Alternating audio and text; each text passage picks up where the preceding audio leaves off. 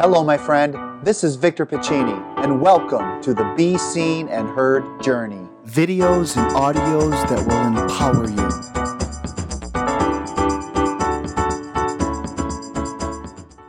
Hey, it's Victor, and I want to say thank you for joining me today on the Be Seen and Heard journey. Today we are talking about some strategies that you could use as a parent to educate your children at home about this very difficult topic of abuse. I get a lot of moms and dads that ask me, hey Victor, you go to schools, you talk to our kids about it, but how can we implement this at home?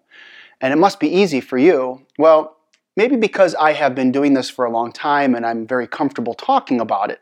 I know it's not always easy to talk about a very sensitive topic like abuse. Let me give you some context. One day my son, Angelo, came home from school. And he said, Dad, today we had our Aaron's Law presentation at school. I said, cool, tell me, what did you learn? And he talked about safe touch and unsafe touch. And then he brought up the idea that he's like, Dad, I learned that if I ever find a gun, that I'm not supposed to touch it and I'm supposed to go tell an adult right away. Well, immediately I stopped in my tracks, and I am not exaggerating. I went, what? See, I didn't know they were talking about if you ever find a gun, and I didn't read that anywhere, so I got really concerned and a little frustrated and a little upset because I don't even talk to my kids about if you ever find a gun. So I understand that this may not be easy to talk about. And long story short, as time has gone on, I think it was really good that they did talk to my kids about that because, you never know. I want them to be aware. And I want them to know that if they're ever in a situation like that and they do happen to find one, let's say at a friend's house somewhere while they're playing hide and seek, that they know, number one, you don't touch it, and number two, you go tell an adult. Very simple. And so I'm kind of glad that the school did talk about that. Now, let me give you 3 strategies that I use as a parent at home with my kids. Number one, if you have different age children at home, you don't want to talk the same language to your kindergartner as you would your 7th grader.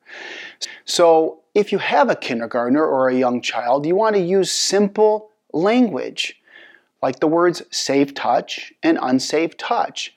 And something that I did when my kids were in kindergarten and 1st grade is when I would give them a bath, I would use that rule. And I would say, just remember, no one touches your private body parts unless it is to keep you clean and healthy. And that would be mommy or daddy or grandma and grandpa if you spend the night and they're giving you a bath. And that's different for everybody. Not everyone allows their grandparents to do that, but in our situation, we do. And then secondly, when you go to the doctor, it's okay for the doctor to touch you because their job is to keep you healthy. So that's a thumbs up, and use that, thumbs up and thumbs down. And another thing that you want to add to this is you want to do it more than once. You want to make this, they say repetition is the mother of skill. So you don't have to do it all the time, but every so often, just keep repeating that to your child. I think that's a really important strategy. And again, don't use the same language you would for a 7th grader as you would for a kindergartner, obviously. Another strategy, and I should have started with this, is just to be aware. I get a lot of parents that have said to me, oh, abuse doesn't happen in our community. Well, I hate to bring bad news, but the bottom line is abuse happens no matter where you're at. And it's really sad, but we have to raise our awareness. So something that I do is when my daughter, who's in 7th grade, goes to a sleepover, we have a code phrase that I say basically to her before she goes into the house that basically says this without using the word sexual abuse. I say the code phrase and she says, Dad, I got it. So it just brings the awareness up in her mind so that when she goes into that house, that she's aware of her surroundings and her body. The third strategy I want to share is this. I'm a firm believer that for me, and I'm being very personal right now, for me, I like to have open communication with my children. My parents, as much as I love them, they were never the type of parents that would say, hey, Victor, if anything's ever hurting you, come to us. They just never did that. So with my kids, I'm very open with this. Listen, if anything is ever bothering you or something's on your mind, please come to me first. Let's have that conversation. Okay, let's recap. Number 1 strategy is raise your awareness as a parent as it pertains to this very difficult topic.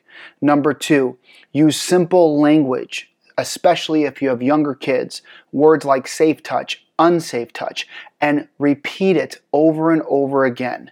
And number 3, build trust and have open communication with your kids as they get older. I want to thank you so much. Please share this with your family and friends. And remember, every child deserves to be seen and heard. Thank you. Hey, my friend, I hope you enjoyed this episode of the Be Seen and Heard Journey. If you'd like to follow me, please go to youtube.com/Victor Piccini or instagram.com/Childhood Victories, or head over to facebook.com/Childhood Victories, or visit my website, victorpiccini.com. Please share this with your friends and family, and until next time, be seen and heard.